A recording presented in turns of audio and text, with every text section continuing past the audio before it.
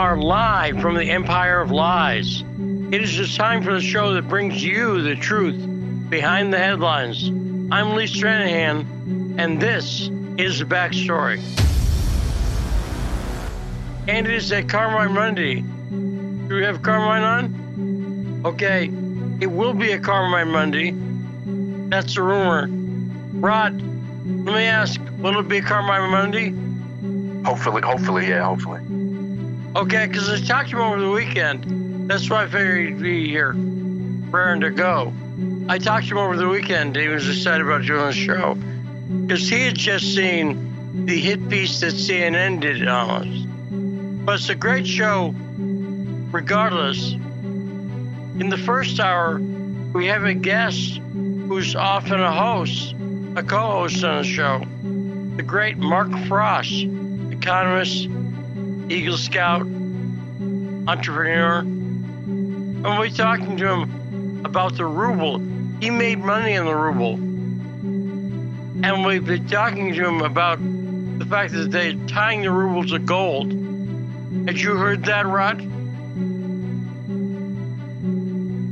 Yeah, I did, and that's actually pretty exciting. Yeah, it's groundbreaking, and it comes from the sanctions and them trying to destroy the Russian economy. And as we pointed out, the ruble, they're predicting a recession for a year, but it did not destroy the Russian economy. And so far, the recession hasn't even hit. And the ruble, which they're trying to destroy that currency, is up. And so we'll talk to Mark Frost about that. Then in the second hour, we have the bail queen of New York, the great Michelle Esquenazi. And there's all kinds of... Wait, and Carmine is here. Peekaboo. Carmine, Carmine, how you doing? Doing great, man. How are you? Great. Now we have the bail queen of New York in the second hour, Carmine. Oh, yes, I remember her. Michelle Esquenazi. Do you need bail? I don't know. I have to check with Sienna. Because common criminals can get out without bail in New York. You know that. That's what's happening. But you might need bail, Carmine. I have a feeling. I know. As soon as I saw the R behind your name, that require a bond. Well, I thought I was going to have to, be arrested just for appearing here today. Well, we'll talk about that in a second. Why don't you say the name of the show? And we're taking your calls, 202-521-1320. Where? On The Backstory. There's a satisfying thud when you say the name of the show. Carmine, how are you doing? Quite satisfying. Doing great, man. How was your Easter, man? Happy Easter. I have no children around. So Easter to me is Sunday. It's just a day. Does that make sense? All the festivities, the Easter egg roll, or like if I'm hiding candy, the main reason my fiance might hide candy over here is because I'm diabetic. So she might hide it for that reason. But I avoid that. And so there's no fun in Easter. And we don't even there's just the two of us. We don't even need to make a ham. Because even with a family, don't you always have lots of ham leftovers? Well, I'll tell you, I don't have ham leftovers. When you have a family, you do have ham leftovers. That is correct. But I have turkey leftovers because that's what I made. And I'm a single guy, Lee. I made a turkey because it's Easter, man. Right. And the turkey will last you until the end of summer, won't it? I don't know about that. I'm a pretty chubby guy, but tonight's menu calls for turkey soup. But I'll tell you, I got myself. And now you're gonna laugh at me. I made myself a little basket. I had my candy flown in from Dissinger's. I got 2 dark chocolate bunnies and a milk chocolate bunny. I got eggs. I got jelly beans. I don't even eat jelly beans. They were just in the basket. I may have a couple jelly beans. There we go. I'm not laughing. I'm crying, Carmine. I don't know if that's any better. But he's risen. Hope you had a happy Easter. Now, Amen. we have bad news on Easter. The bad news is Gonzalo Lira, who's been doing great citizen journalism from Ukraine. He's an American of Chilean descent who lives in Ukraine. He's been reporting and doing YouTube videos. He was supposed to appear on the great George Galloway show yesterday. And we're hoping he would, because he'd not been heard from for days. And I was hopeful when he was scheduled to appear on the show that he would reappear in a, fitting moment for Easter. But Gonzalo did not appear. And he's previously said that if anyone ever has a 12-hour period where they don't hear from him, add him to the list of these people who've been disappeared. And the rumor is, unfortunately, that the SBU, the secret police in Ukraine, got Gonzalo. So we're afraid that he's no longer with us. Oh, boy. Now, have you watched any of Gonzalo's stuff, Carmine? I have not seen it, no. I was watching him at first a little, and then I subscribed to his YouTube feed. And recently, Rod had been trying to get him on the show. So I am sad that, first off, I hope nothing's happened to him. I hope we're just mistaken. Eve Bartlett was also posting stuff about Gonzalo, and she was hopeful that just the internet and the electricity had gone out in the city where he was. But him not showing up for the show, and there's no sign of him, this is a bad omen. And he went to Ukraine? No, he was there already. Apparently, he married a Ukrainian woman and was in Ukraine. And he started doing reports because he was in Ukraine. You see what I'm saying? That's not good. That's not wise in Ukraine. But here's the thing. Very brave. Yes. And he'd been on Galloway's show, and Galloway said, "You're very brave." And he denied that. If you had been in Ukraine, let's say you'd married a Ukrainian woman, and you'd bought her a couple of eggs and a turkey, and I wouldn't mind. And the war started. You're in Ukraine. You have internet access. Wouldn't you be broadcasting? Admit it, Carmine. Yeah, I probably would. Yeah, but it doesn't make me wise. Believe me, there are things I say here in the United States that I'm like, oh boy, I hope I don't get in trouble for that. Well, that's why I say doing journalism is not wise today. We're not in an era where it's a good period to be a journalist. Especially if you're telling the truth. Yes, they seem to hate that. Now, speaking of telling the truth, Elon Musk, is in a battle, and Jeff Bezos, the Washington Post editorial board, came out against Elon buying. And that's so funny. Owned by possibly the richest man in the world. Either Elon or Jeff Bezos is the richest guy in the world. I can't quite tell. But the Washington Post editorial board, like a lot of people, is against Elon Musk buying it because they don't want to see that much power in the hands of a wealthy man, said the I had to Washington laugh at that. Post. Had to laugh Right, at that. it's amazing. I wonder if CNN too, because I know CNN was in the same.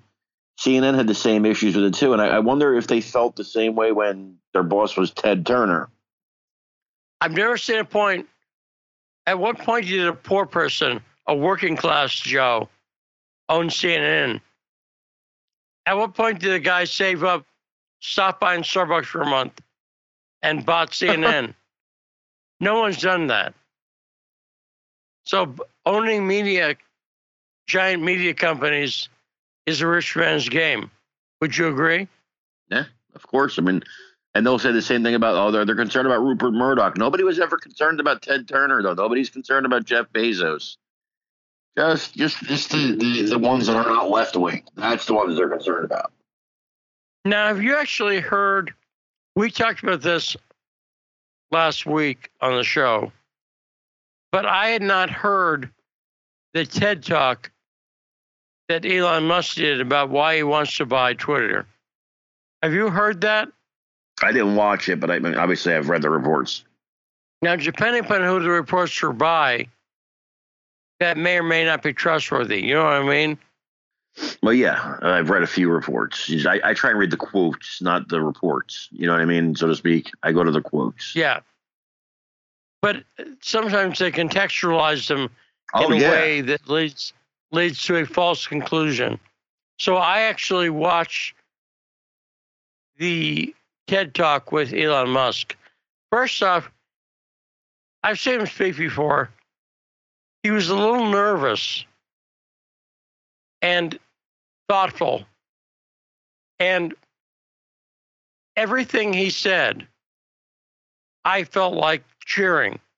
Everything he said was good. He's buying it, if he's to be believed, for completely the right reason. What was your takeaway from the quotes you read? Looks like a guy who just wants more free speech in the world. I don't see he wants to get rid of the ads, so I don't see a guy looking for a money play here. It looks like he's looking to do some good with his money. Right. And I didn't hear anything worrying to me. The worrying thing would be is if he's completely lying and his goal is some nefarious goal and not what he said, in which case I wouldn't know it, and neither would anyone else. Nope. Because it's nefarious. Right, Carmine? Correct. So I'm seeing the press continue. And what's weird to me is not that the press is against him.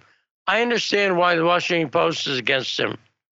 And I understand why CNN is against him.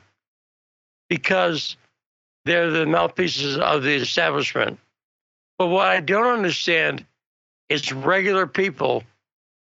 I see plenty of regular people acting like it's a bad people who are supposedly free speech acting like it's a bad thing. Do you see that? You have to understand. Yes, you have to. I understand it. I'm surprised you don't understand it. My brother has a saying. He said, the people are like, he calls them, instead of sheep, he calls them cows. He says, one says moo, then they all say moo.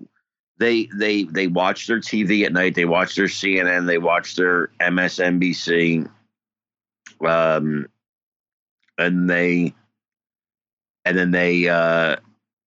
they repeat what they're told. Now, I don't have a segue for this involving cows, but let me ask you a question. Sure. Where do you see in the race for presidency in 2024, although it's early and we don't have people officially completely all in declared, it's presumed, and he's made statements indicating that Donald Trump was going to run. But I'm seeing an announcement, but it's pretty obvious. Right. Exactly. And he said stuff at CPAC that's as close to an announcement as I think we're likely to get. But let me ask this. You talk to a lot of people on the conservative side. Do you see Rick DeSantis is on the ascendancy? A lot of people are thinking about Rick DeSantis.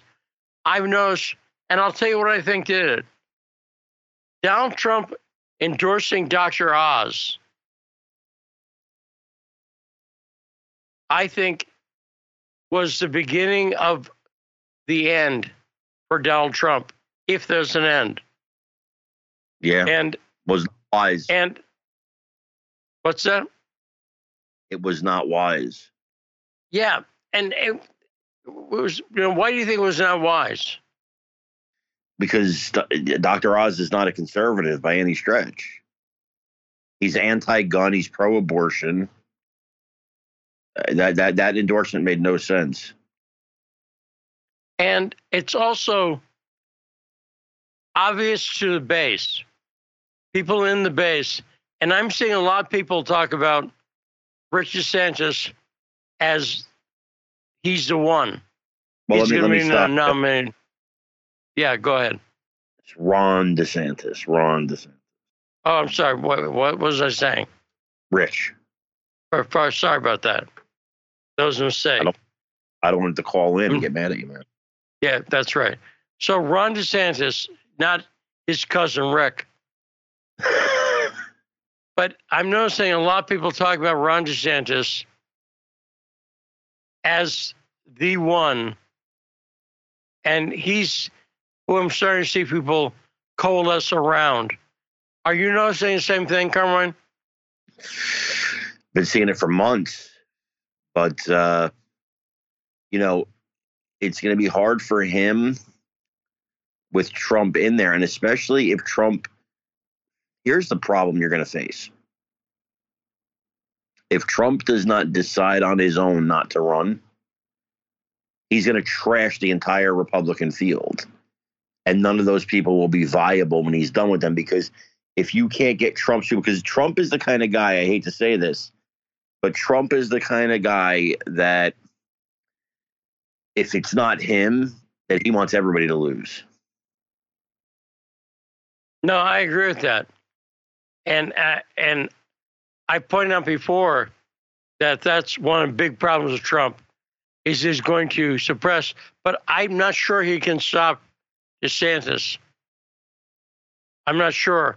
I think it might be, especially depending upon, okay, how's he going to attack Ron DeSantis? What will be his line of attack? What's his angle? Well, let's put it this way. He had people calling Ted Cruz one of the most conservative people in the history of conservative. Okay? He had people calling Ted Cruz a rhino. I love Trump, but Trump's a cult of personality. No, I agree completely.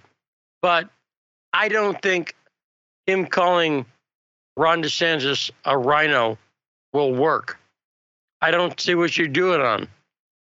You think Ron DeSantis is strong enough to defeat a Trump? Because here's the thing. If the Trump wing of the party will not back you, you can't win. You don't need only them, but you certainly need them. No, I agree. And I think that if Ron DeSantis plays it and doesn't take the bait, if he doesn't attack Trump back, if he now how do you think you counter Trump? Do you think you take the high road and speak respectfully of him, or do you think you rake him across the eyes? Well, if you're going to rake him across the eyes, you better be prepared for a gutter fight, and you better be the guy that can do it, because I love Marco Rubio, but I remember when he tried and it didn't work. Now, Rubio had stuff that was Rubio, to me, is the 7th Republican in a midget's clothes, because Rubio is one of the gang of 8. The 8 senators 4 Democrats and 4 Republicans, and the other 3 Republicans were Jeff Flake from Arizona, John McCain from Arizona. I forget who. Now, the other thing I thought was interesting was Trump recently said he'd be in favor. He made it very clear that he doesn't like Romney, but he'd be in favor of Romney as the head of the Senate Republicans rather than Mitch McConnell. And he called Romney a lowlife. So he doesn't like Romney. But what's up with that battle? He hates McConnell. Hates. Now, why couldn't he? I'll put it like this. Do you see Romney as taking McConnell's place? No, he's only there for a minute. You think so? He's not there long enough. But he's got gravitas because he was a nominee for president in 2012. And so I think that gives him an undeserved gravitas. You see what I'm saying? No, I definitely, I understand what you're saying. Absolutely. It just, I mean, he's a first-term senator. I just can't see it happening. But he's got plenty of experience as a rhino. On the other hand, he's the most rhino candidate for McConnell. I don't like McConnell, but McConnell to Romney would be out of the frying pan into the fire. You agree with me there? Yes. I think Romney would be worse. Yeah, I actually do too. Because the reason I'm surprised that Trump said, as much as he hates McConnell, is Romney has been more aggressively and outwardly anti-Trump than McConnell. McConnell's been passive-aggressively anti-Trump. But correct. Romney has been very aggressively anti-Trump. And I'm surprised, given the cult of personality that Trump likes to promote, that would escape Trump. I don't understand. I didn't understand. I would have thought that the one guy he would not promote in any way is Mitt Romney. When did he say this? I don't know. I saw the quote. It was a quote. I saw somebody said it in some public forum. He wasn't speaking in the restroom or something. But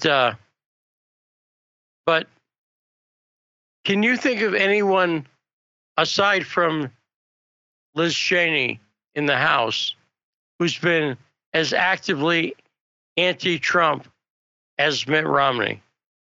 Besides members of the House, no. Yeah. You're thinking of Adam Kinzinger, I assume. People like Correct. that.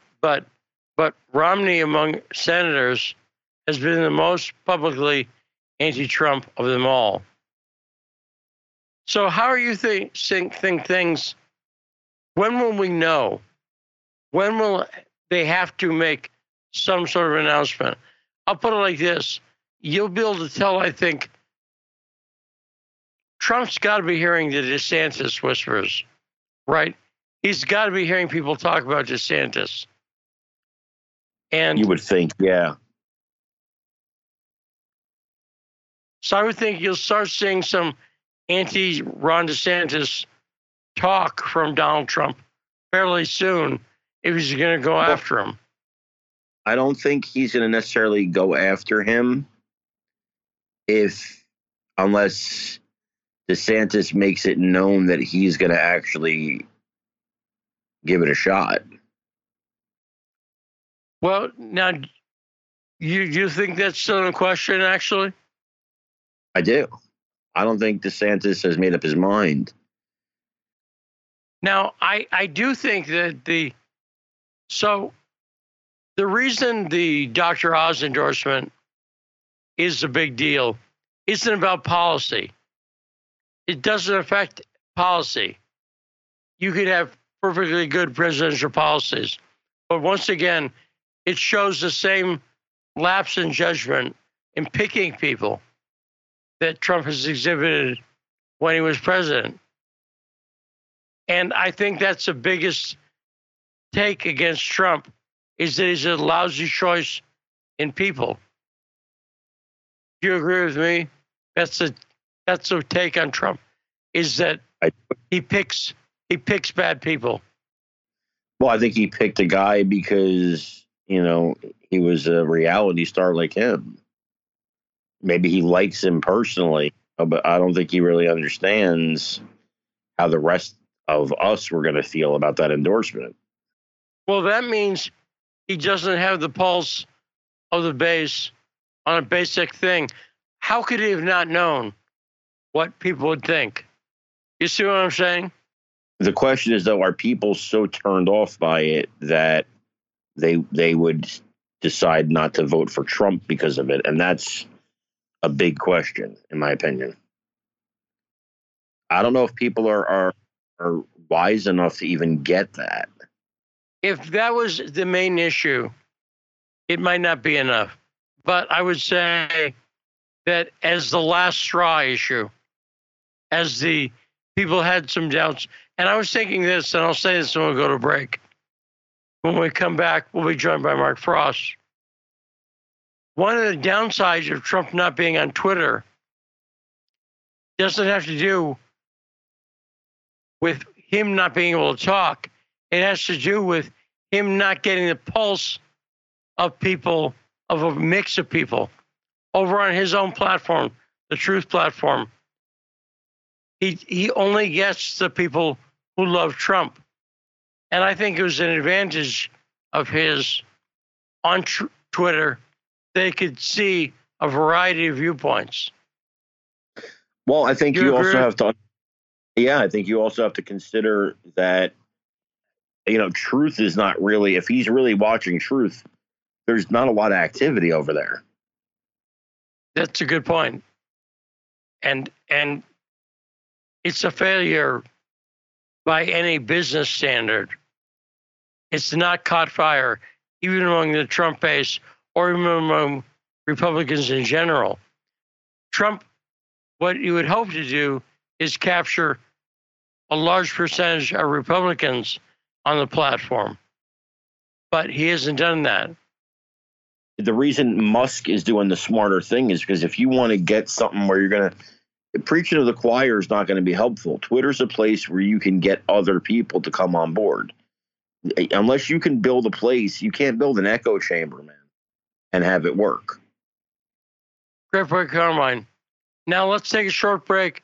When we come back, we'll be talking to Mark Frost. We'll be talking about the gold ruble, among other things. You heard about that, right, Carmine? I certainly have not. Okay, it's a big deal.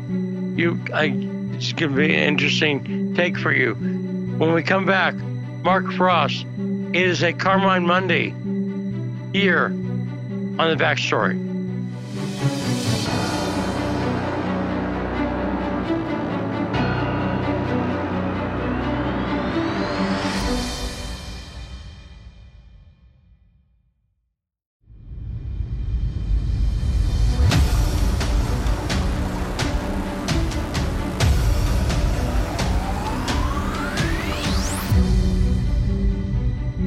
And we're back on The Backstory, 105.5 FM, AM 1390 in Washington, D.C.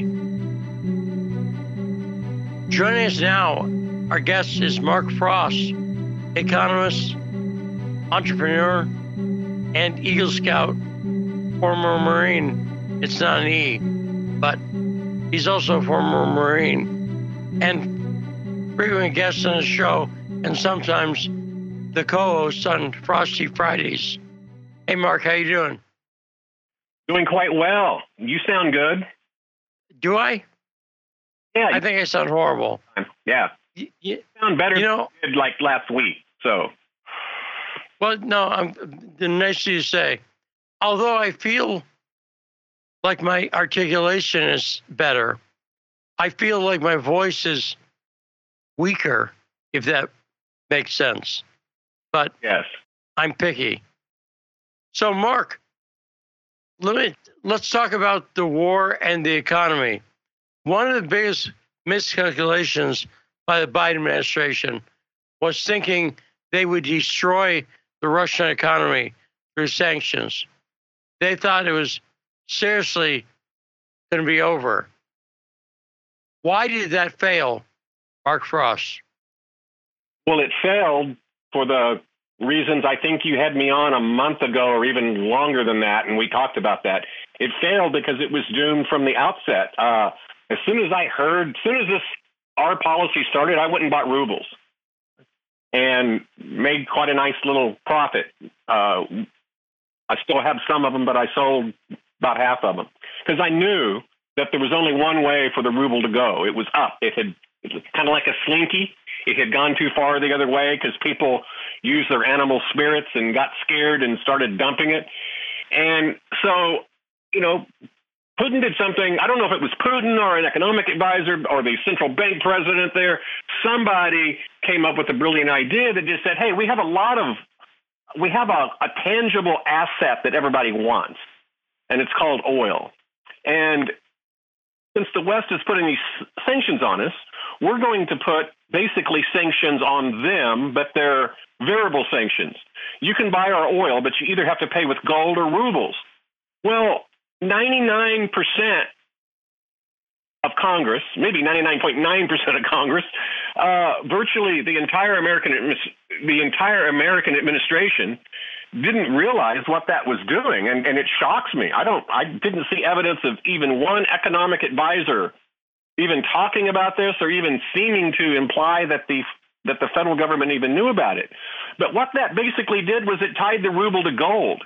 Now, I didn't know that when I bought rubles. I just figured it was an undervalued asset, and I like to buy undervalued assets as opposed to buying overvalued assets. Why? Because undervalued assets tend to appreciate and overvalued assets tend to depreciate. And so as soon as they started tying oil sales to rubles, which was tied in another link to gold, they have quasi put the ruble on the gold standard.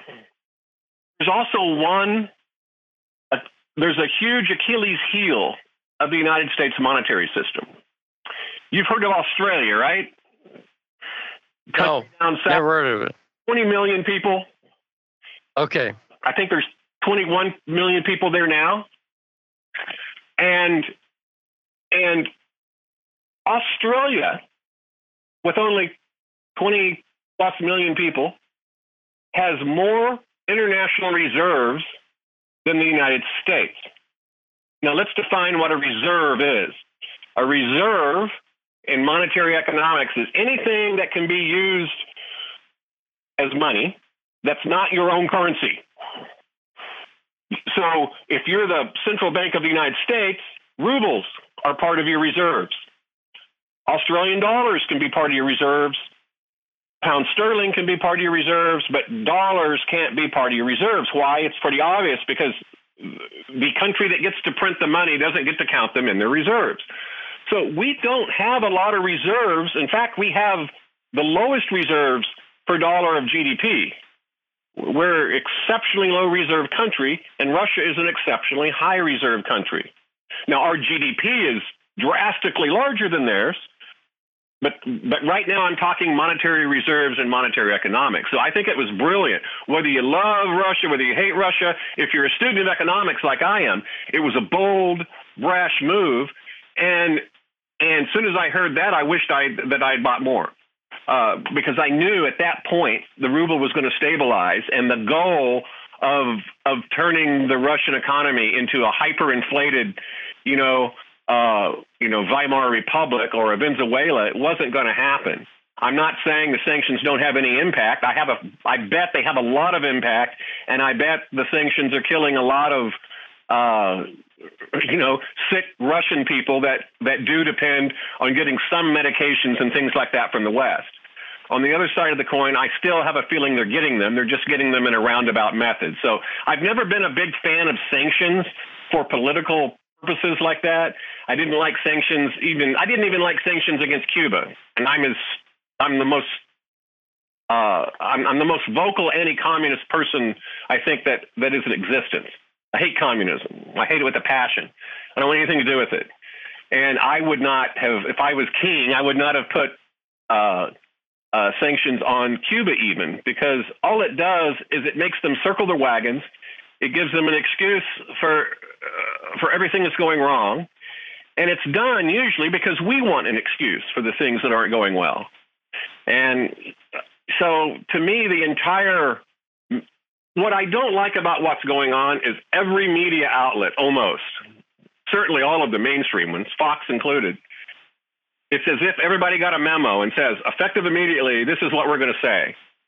And they're not even trying to put an objective slant on it. They're just, and it seems to me that the drums of war are being beaten pretty hard. Pun intended, because we're drummers, right, Lee? So right. I think it's a very, very dangerous game we're on. We're doing things that if it was turned around are acts of war. When you arm your enemy, you're a combatant. It's the way war works. If my enemy is provisioning, or if country C is provisioning country B, who is my enemy, then country C is my enemy too. And it seems to me, you don't have to like Putin. I don't like Putin. I don't like the Russian system. Well, see, I was told we aren't allowed to say. I was told that we never say that here. On the CNN said we never say that. I'm actually glad that you brought that up, because this is I've done CNN, MSNBC, lots of Fox. This is the only program I've ever done where not once has anyone before, especially before, no one has ever said anything before, and nobody has ever said anything about anything I've ever said after. So this is the least controlled network I've ever appeared on, which is why I like to be on it. It's not stressful in the sense, well, am I going to say something they don't want me to say? But my point is, what I care about is Americans. I care about the United States of America, and I care about Americans. I'm sure Russia cares about Russia, and they care about Russians. And in my best thinking judgment, when I look at a globe, there's no reason why the United States needs to be the perpetual enemy of that block of land, let's call it Eastern Europe and continental Asia. There's just no reason for it. The Cold War is over. We gave Russia some pretty bad advice. We caused some pretty bad damage just in our own incompetence when we were supposedly their friend. And this is something that, in my view, we ought to stay out of. I don't see any economic gain for us in what we're doing. I just don't see anything that we're going to get out of it. It's almost all downside, the way I look at it. Now, Carmine, do you have any questions or comments from Mark Frost? Well, I've got to follow up to something you said, but let's go to Carmine first. No. I'm listening here. I'm learning. Well, this is about the military economy. You've heard that we've been sending Ukraine anti-tank missiles to fight the Russians. Yeah, I mean, right, I would agree. I would agree with him on the point that we can't legitimately say that we're not engaged in a war with Russia when we're clearly engaged in a war with Russia. Well, let me also point out the destructive part. And I don't get this at all. And Mark, you were in the military, so you know something about the economics of this. We've given them 1/3. That's the number I've heard. 1/3 of the U.S. supply of anti-tank missiles.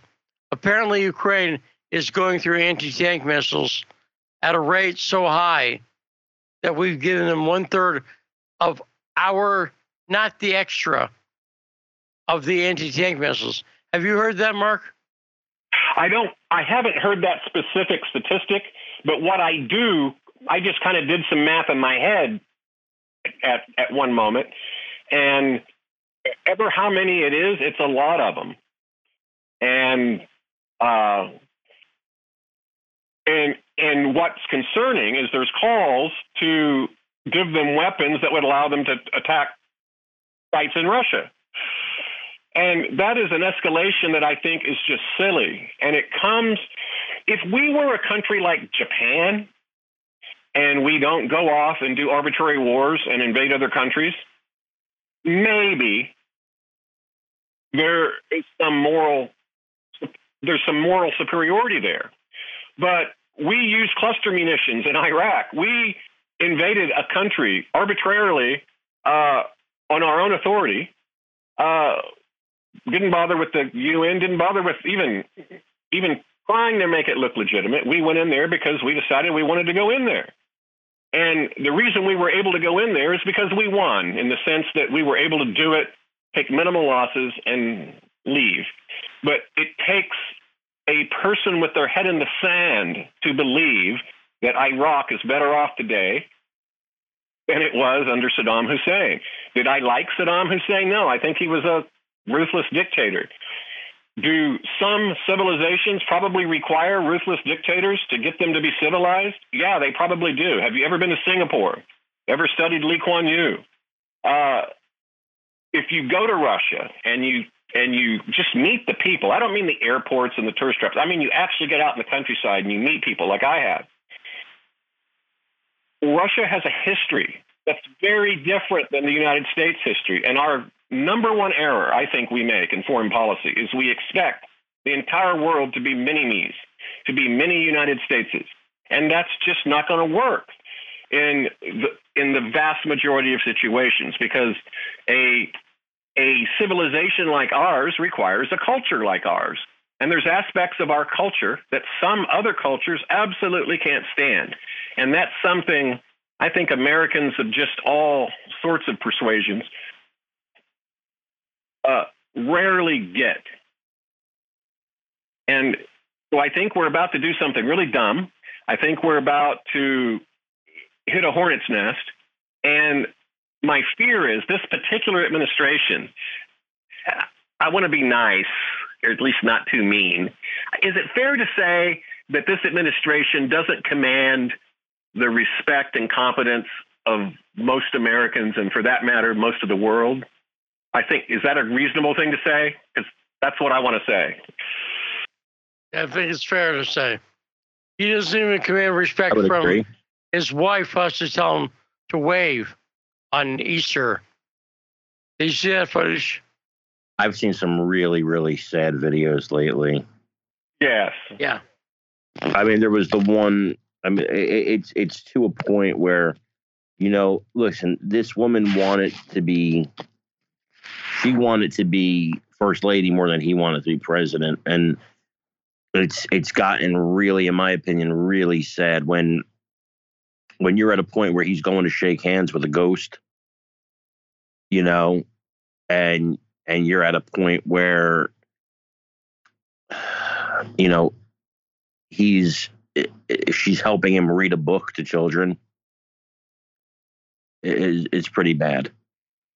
Well, yes, it's a Hitler kissing babies, you know, that's, and you know, being a student of World War II as well, the West doesn't seem to understand how Russia won World War II. And by the way, John Wayne didn't come over the hill and save the world from Nazi aggression. That was primarily Russians did that. It's just a fact. It doesn't mitigate the bravery or the things that U.S. and British and other service people did, but the Germans and the Russians lost more people in one battle, twice as many people in just one battle of Stalingrad than we lost in the entire war. So, you know, Germany had roughly about 160 divisions that it could actually field in war. One was in the Middle East, basically fighting the British Empire, and about 30 were in France, with the Atlantic Wall. The rest were in Russia. And the vast majority of World War II from the European theater was Russia at war. And if you study how Russia goes to war, it isn't like how the United States goes to war. It just isn't. Russia has always in its battles struggled at first. And it's always due to logistics. Always. If you want to know why they got their butts kicked so bad in World War II, was they couldn't even retreat. They didn't have the mechanization and the logistical ability to even retreat properly. But they've always found a way to come back, and they're a hardy people, and this is what the West doesn't get. To the average American, Ukraine, even the ones that have an opinion on it, is a 1, maybe a 2 level issue. To a lot of Russians, I'm going to bet, having been there and spent so much time there, I would bet 50% of Russians, even if they don't necessarily like Putin or if they would prefer a different choice, they absolutely hate, I'll say it again for dramatic effect, they absolutely hate the incessant and constant lecturing and patronization that is doled out to the Russian people by the West. You need to do this. You need to do that. What you're doing is wrong. This is wrong. You're not becoming a capitalist country properly. Well, you know, we told the Chinese the same thing, too. And they said, no, we're going to kind of keep a blended economy here. We kind of saw what you did in Russia, and it didn't turn out real good, to be blunt. And so this particular war, to us, this is like, oh, my goodness, Russia has failed. It's over. Well, it's not over. And it's not even close to over. And if you look at the history of how Russia fights war, it's only just beginning, because they are completely used to fighting a war of engaged attrition. But let me tell you something, and this is on my mind because and Lee can tell you, I called him like 7:30 in the morning on Saturday because it was the first time I saw it. I was furious at what I saw on CNN about this network. And the problem is that they would say, if they were listening to this right now, that we are spouting pure pro-propaganda, Russian propaganda, okay? But here's the truth. All we're doing is talking about the truth. Where the propaganda is the fairy tale by the American media that Ukraine is winning and can win this thing. Anybody who knows anything about military knows that Ukraine has no chance, and the only thing that we're actually doing by encouraging them not to surrender is causing more death. That's all we're doing. They should have surrendered a long time ago. I actually think we're doing more than that. I think what we're actually doing is we're encouraging an escalation, because what will happen, because you're exactly right. They're doomed. Now, they might hang on another 90 days. They might hang on another 6 months, but they're doomed unless the United States shifts from just giving some defensive weapons. And this is where people don't understand. You don't just give. Our weapons are complex. Even our rifles nowadays are fairly complex things. They require a little bit of training. And the advanced things, you don't just hand it to someone and say, okay, start using it. It takes some time to get these people trained in these sorts of things. And that's an economic factor too. Russia can lose 10,000 people. Ukraine can't. If all it takes is one battle to be lost, significant battle by the Ukrainians, and if that army gets encircled and cut off, it's over. So what I think is actually happening is the pressure, and I feel it. Some congressmen even say, well, it's wrong to be going on Sputnik in a time of war. You know, we're at war now? When did that happen? I thought we were staying out of this. We were just we're helping a country on a defensive side. But I hear this talk of war and all this kind of stuff. And so it seems to me there is growing pressure. And I kind of thought I would expect it from the Republicans, because in my lifetime, at least, they've been the hawks. But the hawks nowadays are the Democrats.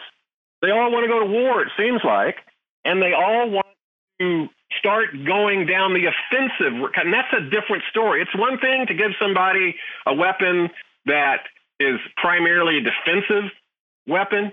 That is, it's one thing to give somebody an an 88 millimeter, anti-tank gun. It's another thing to give them an F-15, for instance. And so it seems to me that the winds of war, or better said, the American winds of war are growing, and there is an increasing call for the United States and NATO to take an active, aggressive role, which, if you look at the history of this, is the very thing the Russians were worried about in the first place. They're like, okay, we've kind of been burned by Western invaders like 3 times in recent history. We're kind of tired of it. And that's why we had all these satellite countries when we were a big communist empire. Now we're not. And all of a sudden, and you guys promised us that you weren't going to expand east and east and east and east, and you lied and lied and lied. And it looks to us like you want NATO to surround us if you could. And this, if you have that sort of worry as a Russian, this just reinforces that. And what happens in game theory when you reinforce people's positions? They become more intransigent. And when they become intransigent, you get a northwest corner solution where it becomes a rational choice to use nukes. Well, now you're talking about Sweden and Finland joining NATO possibly. I mean, we're really trying to provoke this. Well, yes. Every time I turn on the news nowadays, it's about, well, what would cause Vladimir Putin to use nuclear weapons? Again, the mainstream press shows a complete, not just a little bit, a complete ignorance of American-Russian history. Russia always said, we'll be the last to use nuclear weapons. Not Russia, the Soviet Union always said, we'll be the last to use nuclear weapons. The United States said, thank you very much, we'll be the first, because we can't stop you once you turn your tanks west, but we can stop you with nukes. That's been the Cold War status quo since the Cold War. And then when communism fell, when the Soviet Union imploded, now the question was, who should have all the nukes? Well, we didn't want the satellite countries to have them. And in my opinion, we failed the Russian people by not. We had an opportunity in the 90s to do something really spectacular, and we blew it. And what we gave them was a capitalism that had the worst of capitalism and the worst of socialism. And it took them a full decade and a half to snap out of it. And the problem is they had to snap out of it through somewhat of a strong man sort of political engagement. And that seems just crystal clear to me, because you can't have a democracy without the cultural glue that holds it together. It's like, is Ukraine a democracy? Well, they have elections, but does anybody really believe Ukraine is the bastion of democratic thought in the world? Are they this little democracy that could? And I don't see it. I just don't. It seems to me Ukraine's exceptionally corrupt on the level of the Philippines and Indonesia and that level of corruption. Well, we used to agree with that until about 10 minutes ago. I'm sorry, what? We used to agree with that in the media until about 10 minutes ago, when we were told that they're the bastion of good. Exactly. And what I'm worried about is you can go down a road where it's very difficult to turn around. And I don't see any U.S. interest other than humanitarian in getting involved in Ukraine. It seems to me it's a Russian, Ukrainian, and an Eastern European issue. And Mark, we're out of time, but a great appearance as usual. Hopefully talk to you soon. Mark Frost, economist and military expert. Thanks for joining us. When we come back, we'll be talking about some aspects of the war that are going on right now. I'm seeing some outright lying in the media in describing things. Let's take a break on the backstory.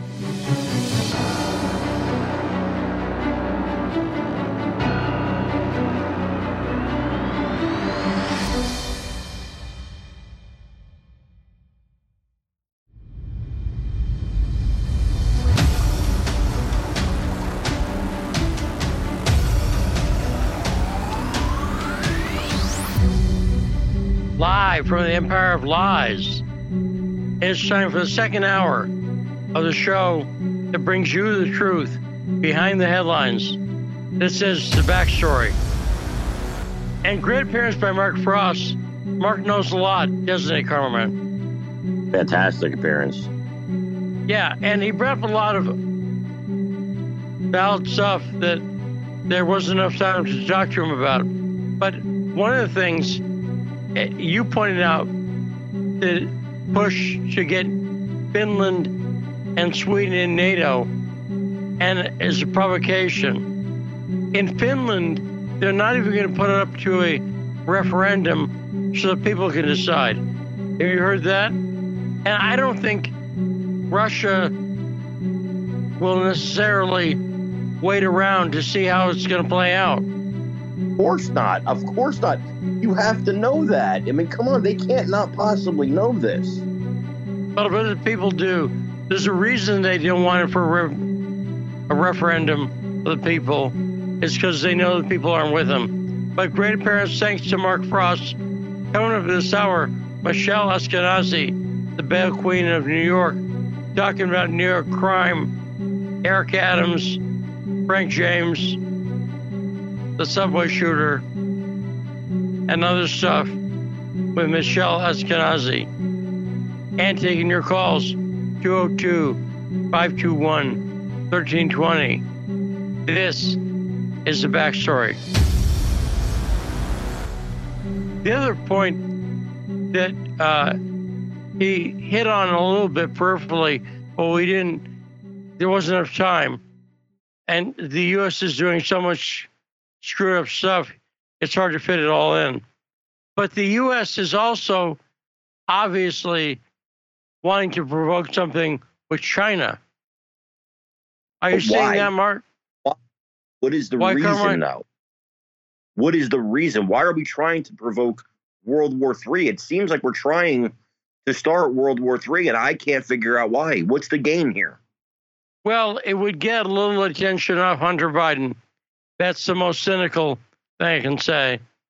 But, in fact, I've said that. I'll continue my cynicism.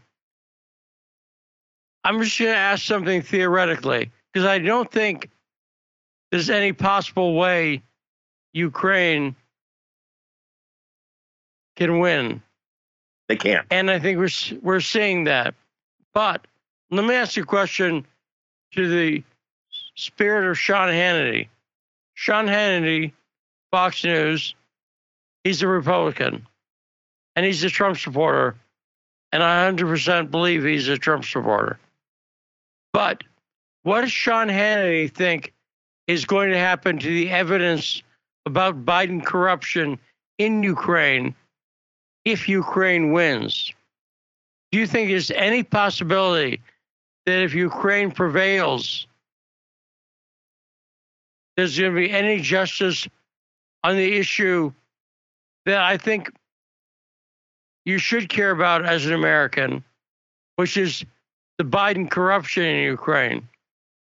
And there's undoubtedly Biden corruption. Do you see any possibility the Zelensky regime is going to come out and say, oh, yeah, here's all the bad stuff we have on Biden? Absolutely not. Furthermore, you're now in a position that when Russia does defeat them, okay, and Russia releases the truth about Biden and all, and by the way, Biden and the Biden family are not the only politicians that have corrupt ties in the Ukraine. That list goes on and on. Why do you think they're defending Ukraine with all their heart? There's wars happening all over the world, but you see the Ukraine fight. Why? Why are they defending it so hard? Because so many of our politicians have corrupt and shady deals tied up in the Ukraine from both sides of the aisle that it's ridiculous. Anyway, I digress. When Russia reveals this information, guess what they're going to do? They're going to do the same thing they've been doing for 4 years. Same thing they did with the Hunter Biden laptop, Russian disinformation, Russian propaganda. The media is going to shoot it down. There's going to be no investigation.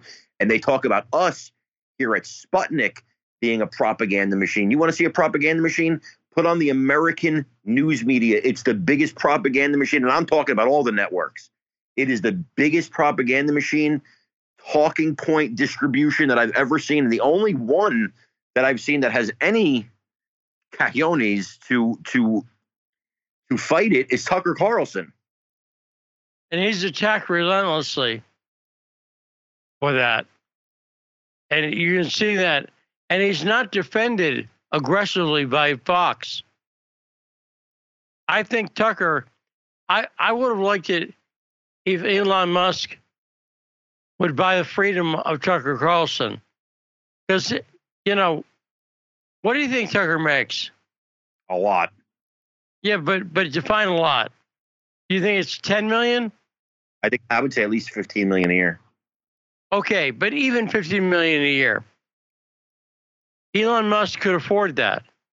Right? Yeah. That's walking around change for Elon Musk.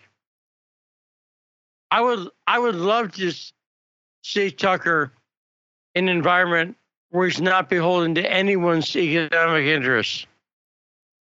And this is what I'm saying. If Elon wanted to do it in a way that helped Tucker, make it a lump sum payment, just give him whatever, 200 million, and say, be an independent journalist for a few years. That'd be amazing. And say hi to your dogs for us. But he's agreeing, man. Of course. But would you like to see what Tucker could do if he were completely unchained from Murdoch? Oh yeah. But they would bury him too, though. They would bury him. Elon Musk could do so much good besides Twitter. Take over or create your own actual news organization, bro, where get straight news in this country. Like, there's so much he can do, and it's why he's so dangerous.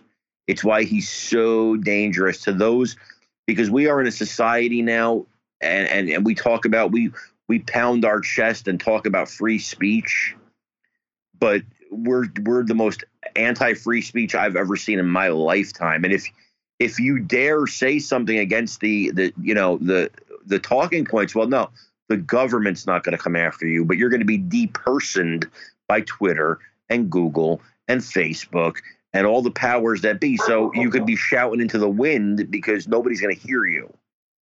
Here's a proposal for the news team at Twitter after Elon Musk takes over. You buy out, you pay them off lump sum payments in cash beforehand, so they're not dependent on what they say. But I'll tell you who: Tucker Carlson, Joe Rogan, yes, and Glenn Greenwald. Oh yeah, that would be devastating. And on an uncancelable platform, Twitter, and Twitter, as I said, Twitter can get into, if they brought back elements that they've gotten rid of a Periscope and made it the video streaming platform and audio streaming platform, so those guys could have a platform to say stuff. Imagine what that would do for democracy. It'd be frightening. And you'd get a mix of views. Because the thing I've said before about Rogan is it's not that he takes a position. It's not the position. By the way, the other breaking headline is you heard a federal judge struck down the federal mask mandates on airplanes and buses right before it came on the air. Right, Carmine? I saw a glimpse of it. A federal judge has ruled that the federal mandate for masks on planes and buses, I know that, because here in Sioux Falls, South Dakota, when I take the bus, I have to wear a mask. And they say it's a federal rule, not a local. Any mass transit, which includes buses, a federal judge has struck that down. So there's one of the last mandates related to COVID. But by the way, and so continuing the point I was making, the dangerous thing about Rogan was he who presented not a specific view, but alternate views. He presented a variety of views. And I've always said that's the real danger of him. But if you took those people, Tucker Carlson, Joe Rogan, Glenn Greenwald, and had them on a non-shutdownable, that's not a word, but okay, on a non-shutdownable social media platform, that would be devastating. I might also suggest myself, but, you know, I don't think they'd want to pay me 10 years in advance because they might not make it. I'm not being morbid. It's a horrible thing to say, though. I know, but I'm realistic. 202-521-1320. Let's go to phone calls. First, our friend Brave in Atlanta. Hey, what's going on, guys? I was calling to see if there have been any. I'm sorry, I'm tuning in kind of late, so if you already covered it, I apologize. But I was calling to see if there have been any new developments with Gonzalo Libra, as this supposed disappearance. No, as far as I know, he's still among the disappeared. And I've heard persistent rumors that he was taken by the SBU, and if so, I'll put it like this. He said, if I am not available for 12 hours, you should put me on the list of the disappeared. And it's been 48 hours, at least. So there's no news on Gonzalo. What do you think of that, Brave? I was going to say, I think that's really sad because, you know, I know we always expect for, or we always hit the mainstream media in hopes that they will turn around at some point and do the jobs that we all expect of them, which they're not, obviously, because they're compromised, they're bought. But with all the coverage they do of journalists, I guess, that report in their favor, and the fact that Gonzalo does such great work and that his story is being put out on so many platforms, you would just think, or you would just hope that they would just this one time do the right thing and give it some attention. But obviously they wouldn't because of the coverage he does. I was just calling in to see if there had been any, if you guys had maybe heard anything else. Also, Carmine asked the question, why, concerning going after China. And I would say you asked the question, Carmine, the answer rhymes with Great Reset. And I'll leave it there. Yeah, but if there's nobody left for the Great Reset, I mean, nuclear war does not end well. Well, consider that population control is a large part of what these elites have been striving for. Look at now you're talking. Yeah, look at Gates. Look at Gates and it was brought up on Fault Lines earlier this morning. I was surprised because I haven't heard many people talking about it. But Bill Gates has been he's been on a mission to buy up as much resources, so he's buying up all kinds of farmland and stuff like that. Farmland by the truckload, bro. And you know why? Yeah. Because he's trying to force us into the artificial meat. Right. You control the resources, man. You control the people. He said that himself. So I don't know, man. It's a sad thing and it's really scary. But I guess all we can do is laugh about it until we're on fire or something. I don't know. But thank you guys very much for taking my call. You bet. Great call, Brave. And that issue of Bill Gates and the farmland, we've talked about it a little bit before. But if we can find any guests, Rod, that might be something we want to dig into deeper. How concerned are you about that issue, Carmine? Huge, very. That's an incredible amount of power, and it's frightening. And you don't trust Bill Gates to do the right thing? No. Okay. Just checking. No. 202-521-1320. Let's go to Sharif. Sharif, what's on your mind today? Thank y'all for taking my call. First, I'd like to say free Julian Assange, and all our hearts and prayers goes out to Gonzalo Libra. I used to watch his episodes when he was Coach Ray Pill. Here I go. My first comment, I have 3 comments. Scott Ritter came out with an analysis of the Javelin missile. He came to find out that it's failing in large percentages over there in Ukraine. A lot of Russian tanks is surviving by multiple hits.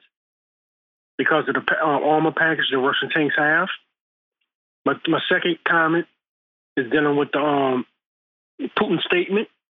A barrage of Western sanctions against Russia has failed. So basically what he was saying that the goal was to quickly undermine financial and economic situation in the country, provoking panic on the markets, collapsing the banking system, and large-scale shortage of goods in the stores. You know, putting stresses on social and economic issues in the country, right? But he came out confidently saying that the policy towards Russia has basically failed. The blitzkrieg strategy has failed completely, and they are bouncing back from that. That's my second comment. My third comment, Elon Musk, I was reading some articles and some analysts dealing with Elon Musk. The thing is this with Elon Musk, he's bluffing Twitter. He don't really have the liquid money to buy it for $43 billion, but he might have the money combined with somebody else like Peter Thiel or some other people from Twitter, if he steals Twitter's market share, right, to invest $25 billion in his own platform with some other people, where they can basically destroy Twitter by creating their own platform and basically constantly promoting it as free speech, because he put himself out there as Mr. Free Speech guy. He's going to draw a lot of Twitter investors over to him and other investors because people want free speech so bad. And that's basically the new platform. If he come out with one, take his money out of Twitter and everybody else, Twitter will collapse. He'll build his new platform, and that'd be it for Twitter, and you have something else. You see what I'm saying? Thank you for taking my call, Lee. And come on. Thanks. Yeah. Thank you, brother. Thanks, Sharif. I will say something slightly cynical. I don't think there's a market for free speech. I'm not convinced that if he started this new platform and said, we'll have free speech, people would flock to it. You see what I'm saying, Carmine? I think I see lots of people speaking out against Elon Musk who don't want freedom of speech, and they're willing to give up some of their freedom of speech. So if you say something wrong, or if you're Donald Trump, or if you mislabel someone's gender, you can be taken down. I'm not convinced. You see what I'm saying, Carmine? That there's a market for free speech. No, I disagree. I think people want it. Some people want it, but some people clearly don't want it. And that's my point. And the Spotify thing showed that some people, I'll put it like this, like with musicians who were leaving Spotify. Neil Young's music being on Spotify was not hurt by Joe Rogan also being an option on Spotify. But he virtue signaled so hard, and he had so much support by people who said, no. You have to take this one guy off. It can't be an option. Then I'm convinced that they've created a market for censorship. And that you talked about sheep or cows, as you called them. I'm convinced a lot of people want that. And it's disgusting to me. And it's profoundly un-American. But I see people, I'll go so far as to say the principle of free speech.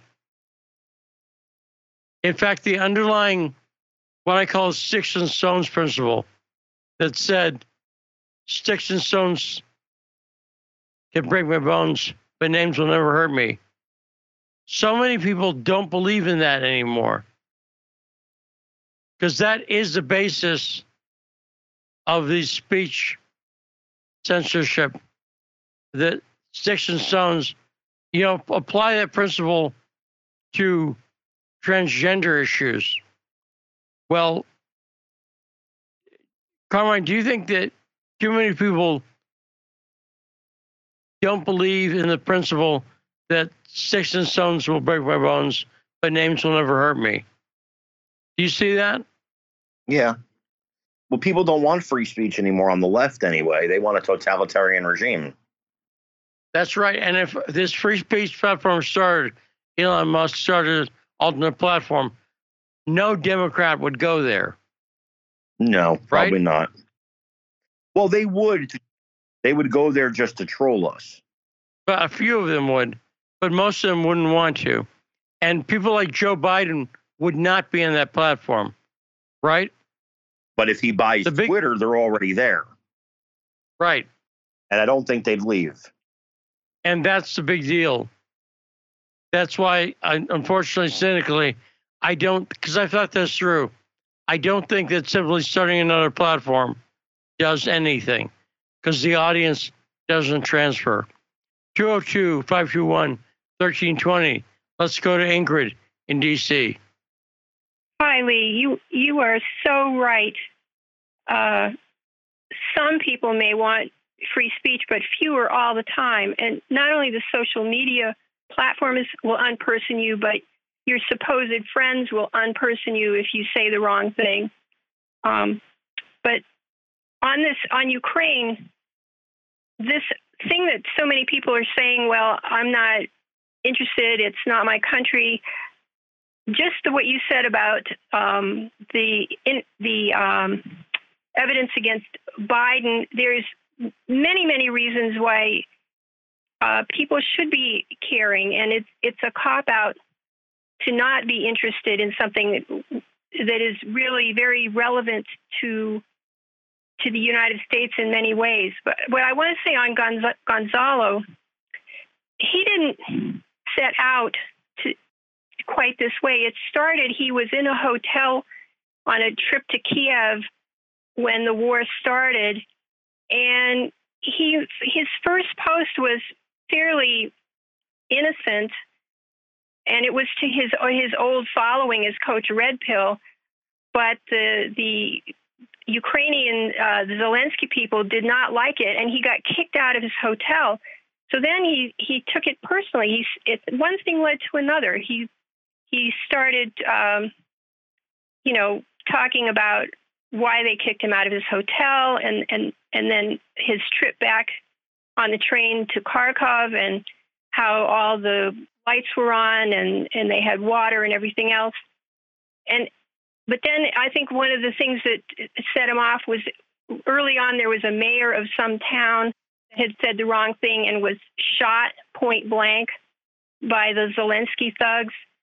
So it all sort of escalated, and I think he really enjoyed, he said a couple of times it was thrilling to be in at the height of the action, and his life was just incredible, and he was just really getting off on how incredible his life was.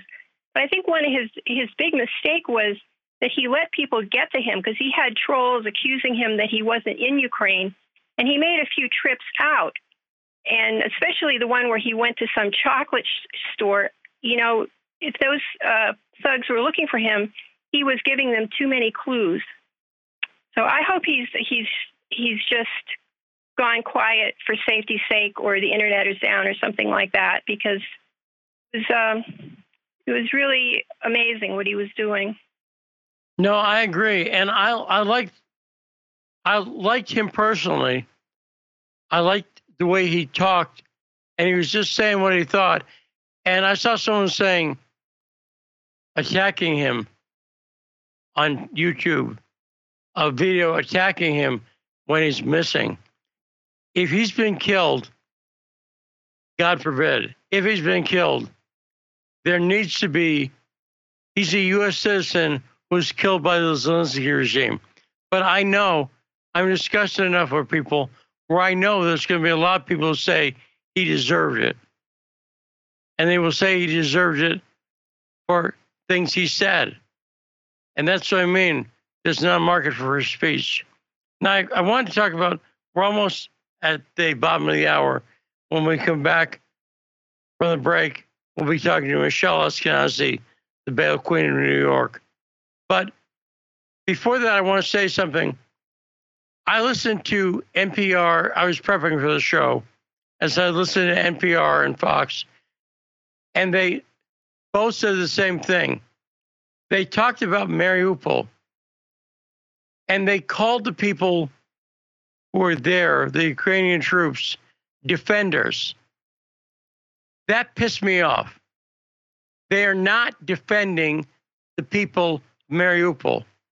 The Ukrainian troops there, and Patrick Lancaster does videos on this, they are attacking the people. There are snipers around the city. These are not defenders. They are not defending anything except the Zelensky regime. The people in Mariupol, they talked about it on Patrick Lancaster's videos, how they wouldn't let doctors out, how they would attack people. And have you seen Patrick Lancaster's videos, Carmine? I have not. Those are amazing. If you look up Patrick Lancaster on Twitter, he does videos from the war zone. He's an American, but he speaks Ukrainian. And he just walks up to people and asks them. You can see the beginning of his conversation with people. Well, say, what's going on? What do you think of the Ukrainians and the Russians? And the Russians are helping the people of Mariupol. And unfortunately, the Ukrainian military use those people as human shields, and they know it. And so the fact that they're being called defenders, and they're saying things on Fox like they're making their last stand to defend Mariupol. Also, the Zelensky regime has made it very clear, if the mercenaries or the military, Russia's giving them one last chance to surrender. And the Zelensky regime has made it very clear, if they surrender, they will be killed. If they surrender, they will be shot. Made it very clear. They're not even defending the troops. There's no defense going on. So, any comment on that, Carmine, before we go to break? He's a scumbag. Everybody knows it. They're not a democracy. They're a totalitarian regime. Did you see the video of him where it looks like he's drunk? Everyone? No. But I'm serious. He's spinning around in his chair, in his office chair. Yeah. Yes. I don't know what's up there, but that's weird. So, enough said on that for now. I called him Hunter Zelensky, and I think I'm right. Let's take a short break. When we come back, Michelle Esquenazi, the Bail Queen of New York, will be joining me and Carmine Sabia here on The Backstory.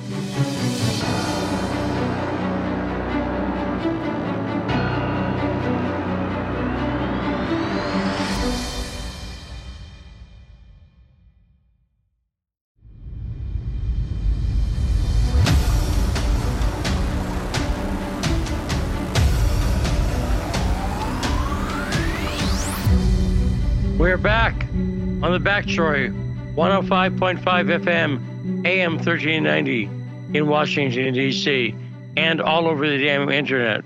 We're joined by guest co-host Carmine Sabia on a Carmine Monday here on The Backstory. And our next guest is the Bail Queen of New York, good friend of the show, the great Michelle Esquenazi. Hey, Michelle, how you doing? Hey, Lee, how are you? I'm okay. So let me start. I'm going to ask Carmine something, and then we'll get to your segment, Michelle. But I want to ask Carmine, where you are in Northern Jersey, do you go into New York much? I used to. Okay. What do you mean by you used to? I don't anymore. Okay, why? Why should you? Well, New York right now is reminding me of the New York I grew up with in the 70s and 80s. Giuliani and Bloomberg, to his credit, had that city safe. And then came Mr. Progressive, Mr. Soft on crime. Oh, let's give the criminals all the rights and tie the hands of the police. And what a coincidence, when you give the criminals all the rights and tie the hands of police, crime rises. And now poor Eric Adams, who I personally think, and I make a disagreement here, I think is as far as Democrats go, I think a good mayor who's trying really hard. Agreed. But he's inherited a heck of a mess.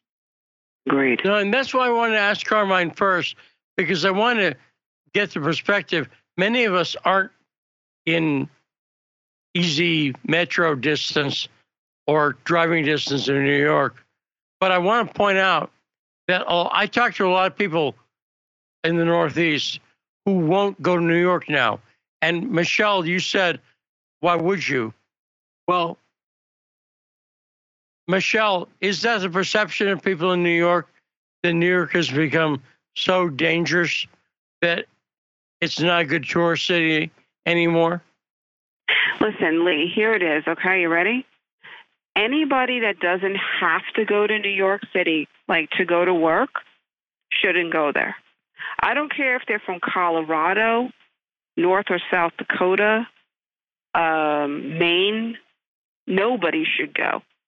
And the huge lobby, the travel and tourism industry, which has $9 gazillion, should be using its big special interest influence to straighten things out, because they could if they wanted to, along with the Retail Association, the National Retail Association, because they're getting screwed big time.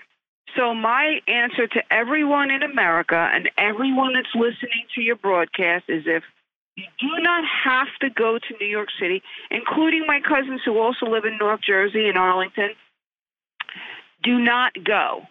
You're taking your life into your own hands. Well, now, Michelle, I have to ask you one question before we get on to other topics. I have to ask you one very important question. Did you have your pizza game this weekend? Did I have my what? Pizza game. You're Italian, right? No, I'm Cuban. Okay. Like my ex. Brooklyn, so that's what you're hearing. Yeah, you got that Italian New Jersey accent.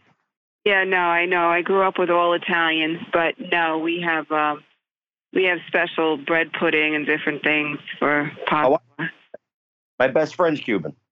Oh, good people. The best people. He makes me empanadas all the time. Well, empanadas aren't necessarily Cuban, but I'm sure that they're good. They're amazing. Anyway, back to what we were talking about. Yeah, I mean, you go back to this whole By the way, let me just laugh at the media for a second. Let me tell you guys something. Here's the tell, folks. When they tell you they're looking for a male, 6'3", 250-pound male, and they don't mention the race, it ain't a white guy. It's actually hilarious to watch, because if they're white, they got somebody on CNN talking about a white supremacist, nationalist, Trump supporter within 5 minutes.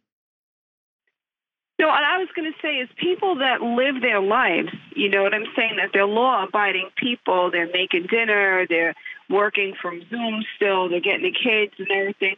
They're not thinking about the guy on CBS or NBC or CNN didn't say black or white. They're just kind of glancing at it, and they don't realize it until a guy like Carmine says, oh, yeah, by the way, they didn't say that he was an Indian. They didn't say that, you know, he had green polka dots. But they will say it when they're talking about their political, excuse my French. Correct. Like, correct. Yeah, you got to watch the language, because we're on radio, Michelle. Sorry. They will do it when they're talking about the black and brown community. Then and only then do they constantly talk about the color of people's skin.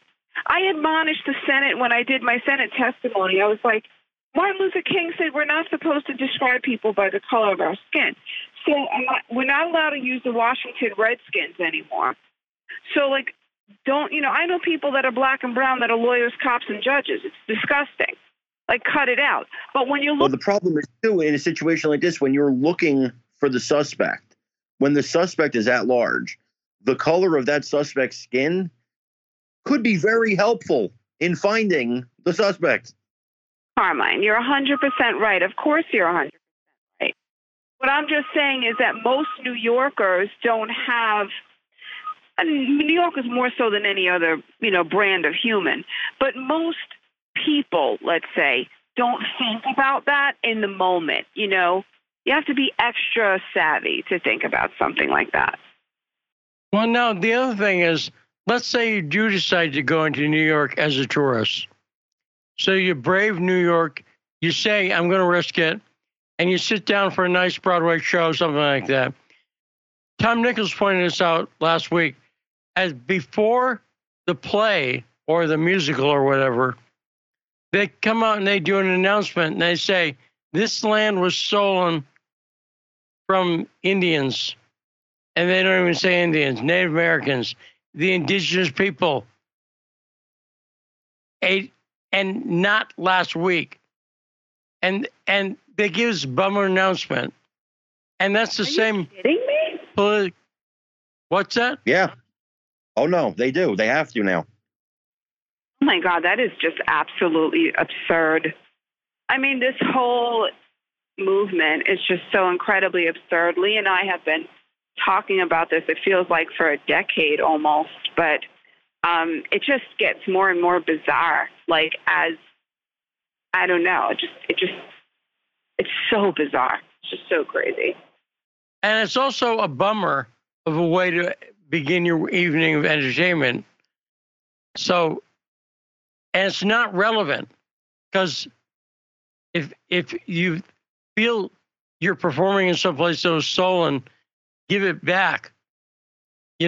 Quit your job as a well-paid actor on Broadway. Do us a favor. But yeah, they and it really does. It was amazing. Tom Nichols told us about it, and then I saw somebody doing it. I'm like, wow. It's absolutely hilarious. It's hilarious. And I think they don't realize how stupid they look. It's bizarre. I know I keep saying that, but I just can't in my mind. But here's my argument, Michelle. If you're that concerned about we stole the land, then if you have a home, go find yourself a Native American family, give them your home, and you go move into the forest. Yeah, well, that's a brilliant idea, but you and I both know that's definitely not going to be happening. But it's almost like critical race theory on steroids, right? It's like, boom, boom, we're bringing our children. Like, my first Broadway show was The King and I with Yul Brynner back in the day. And, of course, they didn't say stuff like that. But, I mean, if they did, I likely might remember it. You know what I'm saying? At this age. So it's kind of like they're just contaminating the minds of whoever they can contaminate. And ironically, people are paying to be served, this information. But, Eric Adams can only do what he can do. I mean, Albany essentially put a kiss on bail reform, but we are the only blue trifecta that changed bail reform twice since its rollout on 1/1/20. So I am kind of proud of that. No, right. Now explain what that means. For people who have heard you before, explain the bail reform thing.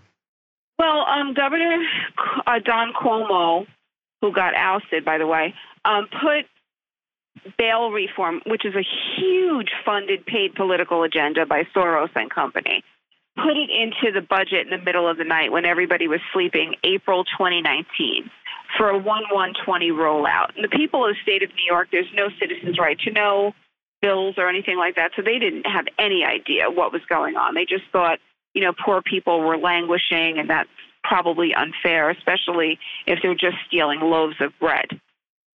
So he put it in the budget, and then it rolled out on 1/1/20. Then, unbeknownst to Don Cuomo, COVID came out March 2020, and he was like the king of media. And here he was, and it was an immediate debacle, and it was in the media every single day nationally. And he was being interviewed by all these reporters, and they were like, Governor, COVID, bail reform, COVID. And he wanted it to go away immediately. So he put it back in the budget on 4/20 and added some more charges like vehicular manslaughter, for example. And So that was our First Amendment. And now, of course, he's no longer the governor. Kathy Hochul comes through, and her first set of statements are, well, I don't have any proof that bail reform doesn't work.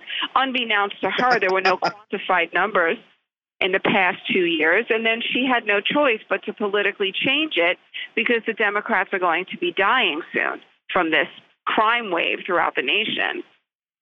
Now, let's go Command Central.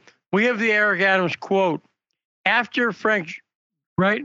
Let's get that audio ready. After Frank James, the man who shot up a subway car and let off smoke bombs, was arrested, Eric Adams has been dealing with that. And let's listen to a recent TV appearance by Eric Adams. It brings up a couple of things that are germane to the discussion. Hit it. Your campaign, but major crimes have continued to rise on your watch. How do you explain it? What more can be done?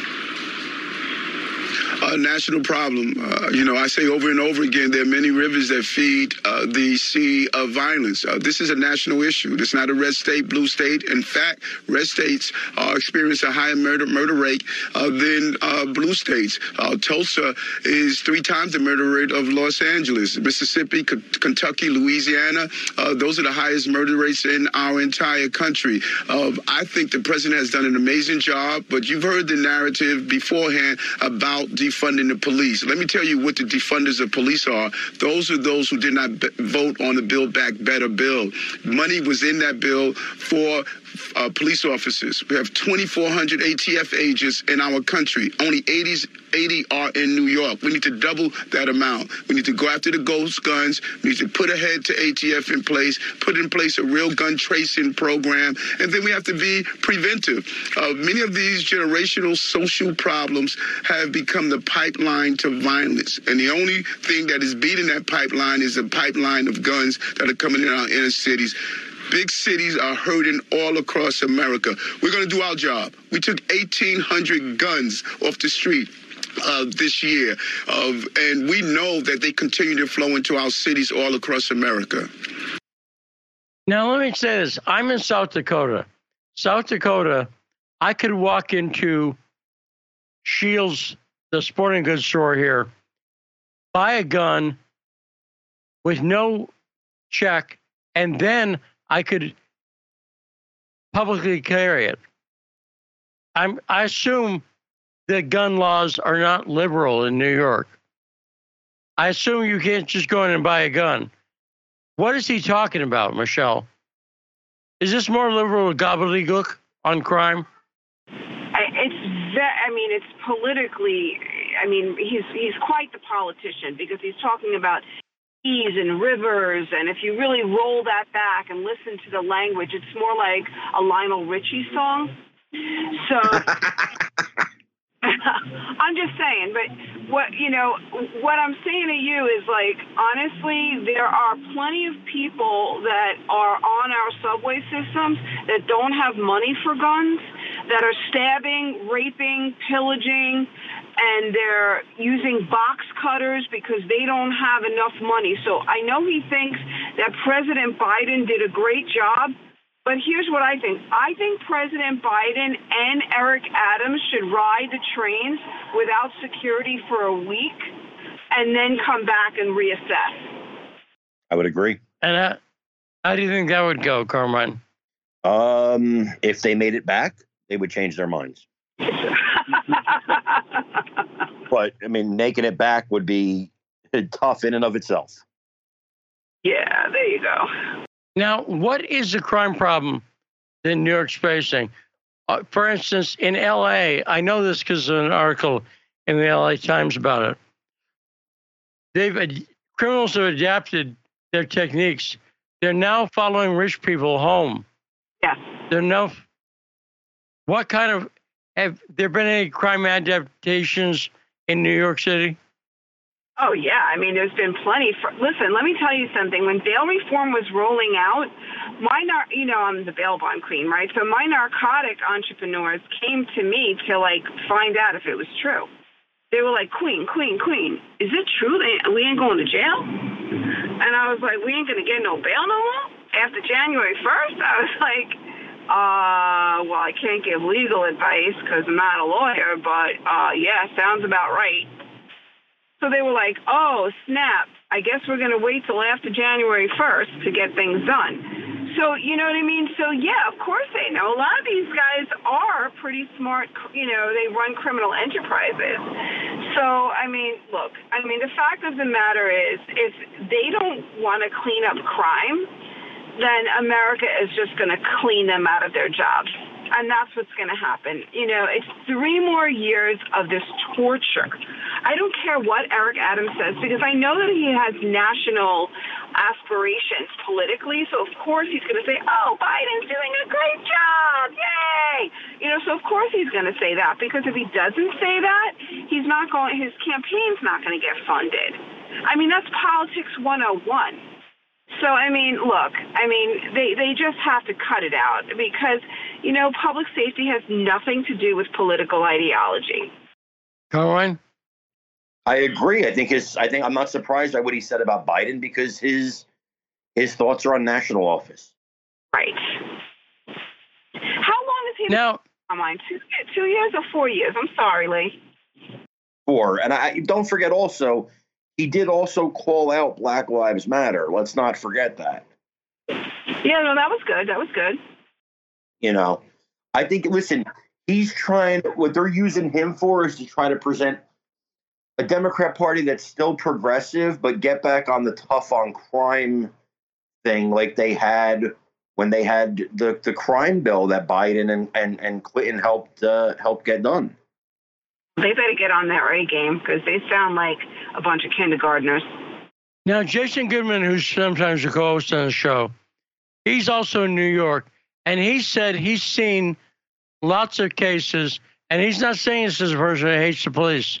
He's a person who backs the blue. But he says he sees lots of New York City cops checking their cell phone for messages or whatever, not doing anything proactively about crime. And I think the reason for that... Would you? Well, I think the reason what I was going to say is no cop has been indicted for checking his messages. But we've seen it all around the country.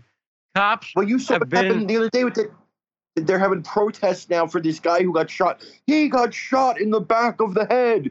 He got shot in the back of the head. Yeah. He also had the cop's taser. He was not armed. No, the second he got control of that taser, he was armed. Yeah. Here, nobody wants to point out should the cop have shot him? Should the cop not have shot him? I don't know. I'm not a policing expert, but here's what I do know for a fact that nobody's talking about. If he doesn't fight the cop, step 1. If step 1 doesn't happen, where he fights the cop, he's alive today. Yeah. Well, I mean, listen, honestly, Carmine, Lee, criminality is a choice, right? It's not a mandate. It's a career choice. But, the thing about NYPD is that they have, gotten really, really tormented with qualified immunity, right? So they can be sued, and their personal lives can be changed forever. So if I were in law enforcement, I would look the other way as well. So basically Eric Adams saying, we added 1,800 more. Yeah. But look what happened to those 2 beautiful young Latino boys that just passed away recently that were murdered. I mean, they had big eyes and visions of being saviors. They wanted to be policemen all their lives, and they grew up in the inner city. And look what happened to them, because there's no respect for police. So until you can bring that back, that there's, this kind of circle is just going to continue. And then it goes back to your first question, Lee, which was, should we be going to New York City? Well, the answer is a resounding no. And so what's your solution be, Michelle? What do you think? Because we were talking about this last week.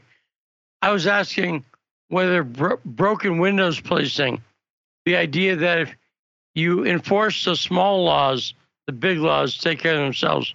Michelle, you're in law enforcement. What do you think the solution is? I think that crime of no consequence begets crime of no consequence, right? And they know that. It's almost like when you're raising a child, if you just let them play with matches all the time or throw them in the middle of the Bell Parkway to play instead of the cul-de-sac or the dead end, then of course they're going to get run over. Of course they're going to start fires and burn down houses. So, I mean, that's what the criminal element is being taught. They're taught that, yes, you can go to Target and steal up to $1,000 without prosecution. Yes, you should do it in New York City because Alvin Bragg is not going to prosecute you. Do not do it in Westchester County. So, you know, there are just so much of this. And like I said before, it's almost like critical race theory in a way because it's actually being taught. So, you know, the answer and the solution to this, Lee, and it's unfortunate for New York City because New York City doesn't vote. They don't get up. They complain a lot, but they don't actually vote. And you know that by the numbers. The only way to solve this problem is at the ballot box. Listen, Tom Kenneth, he's a former United States Marine, a friend of mine. He ran for district attorney of New York County. Now, he's red. He's a Republican. Should he have won? Absolutely. Did people know who he was? Not really. And you know whose fault that was? The GOP. Why didn't they take their $9 billion zillion and put tons of commercials up? Why did, you know, people like friends of mine have to donate $500 and $1,000 of their own blood money just to find out his name? There's no way that Alvin Bragg should be the district attorney of a county like New York County, but he is, and he's a social warrior. Now, Carmine, I assume you have a lot to say about what you're saying about the weakness of the New York and New Jersey also would apply. The GOP, Carmine? It's the same. Yeah, absolutely. Yeah, I mean, they're really a series of good old boys club in suits. You know, like they really need to get it together. I need to go in there and like revamp their entire organization. Here's the problem. The Republicans lose a state, let's say New York, California, New Jersey. They're like, oh, all right, well, that state's gone. Let's move on to the next state. Democrats lose a state. They're fighting for Texas for 100 years. They'll never quit. Republicans are like, oh, lost 2 elections in a row. We're done with them. Yeah. And Democrats give out free lunches and buses and Mets tickets. And, you know, Republicans are they're just so incredibly dinosaur archaic. Like they put up Tom Kenneth to run as district attorney for New York County. He's a white guy. I mean, listen, he's a very nice guy. Don't get me wrong. I like him. He's a good friend of mine. But why didn't they put up a black female? Is that rocket science? Or like a Latina female? Especially considering if you're a white male today, you have no future in the Democrat Party. I'm actually waiting for Biden himself to transition into a woman of color. Bravo. That was pretty funny, Carmine. Thank you. I like that one. But unfortunately, it's so funny, it's scarily might be true. So we'll wait for the headline to come down. Michelle Esquenazi, great appearance, as usual. Fantastic having you on the show. Take care of yourself. Let's also thank Mark Frost in the first hour for a great appearance. And Carmine, well, how do you think you did as guest host? I think I had a fantastic time as guest host today. Thank you. And you did a great job. We'll be back tomorrow on The Backstory.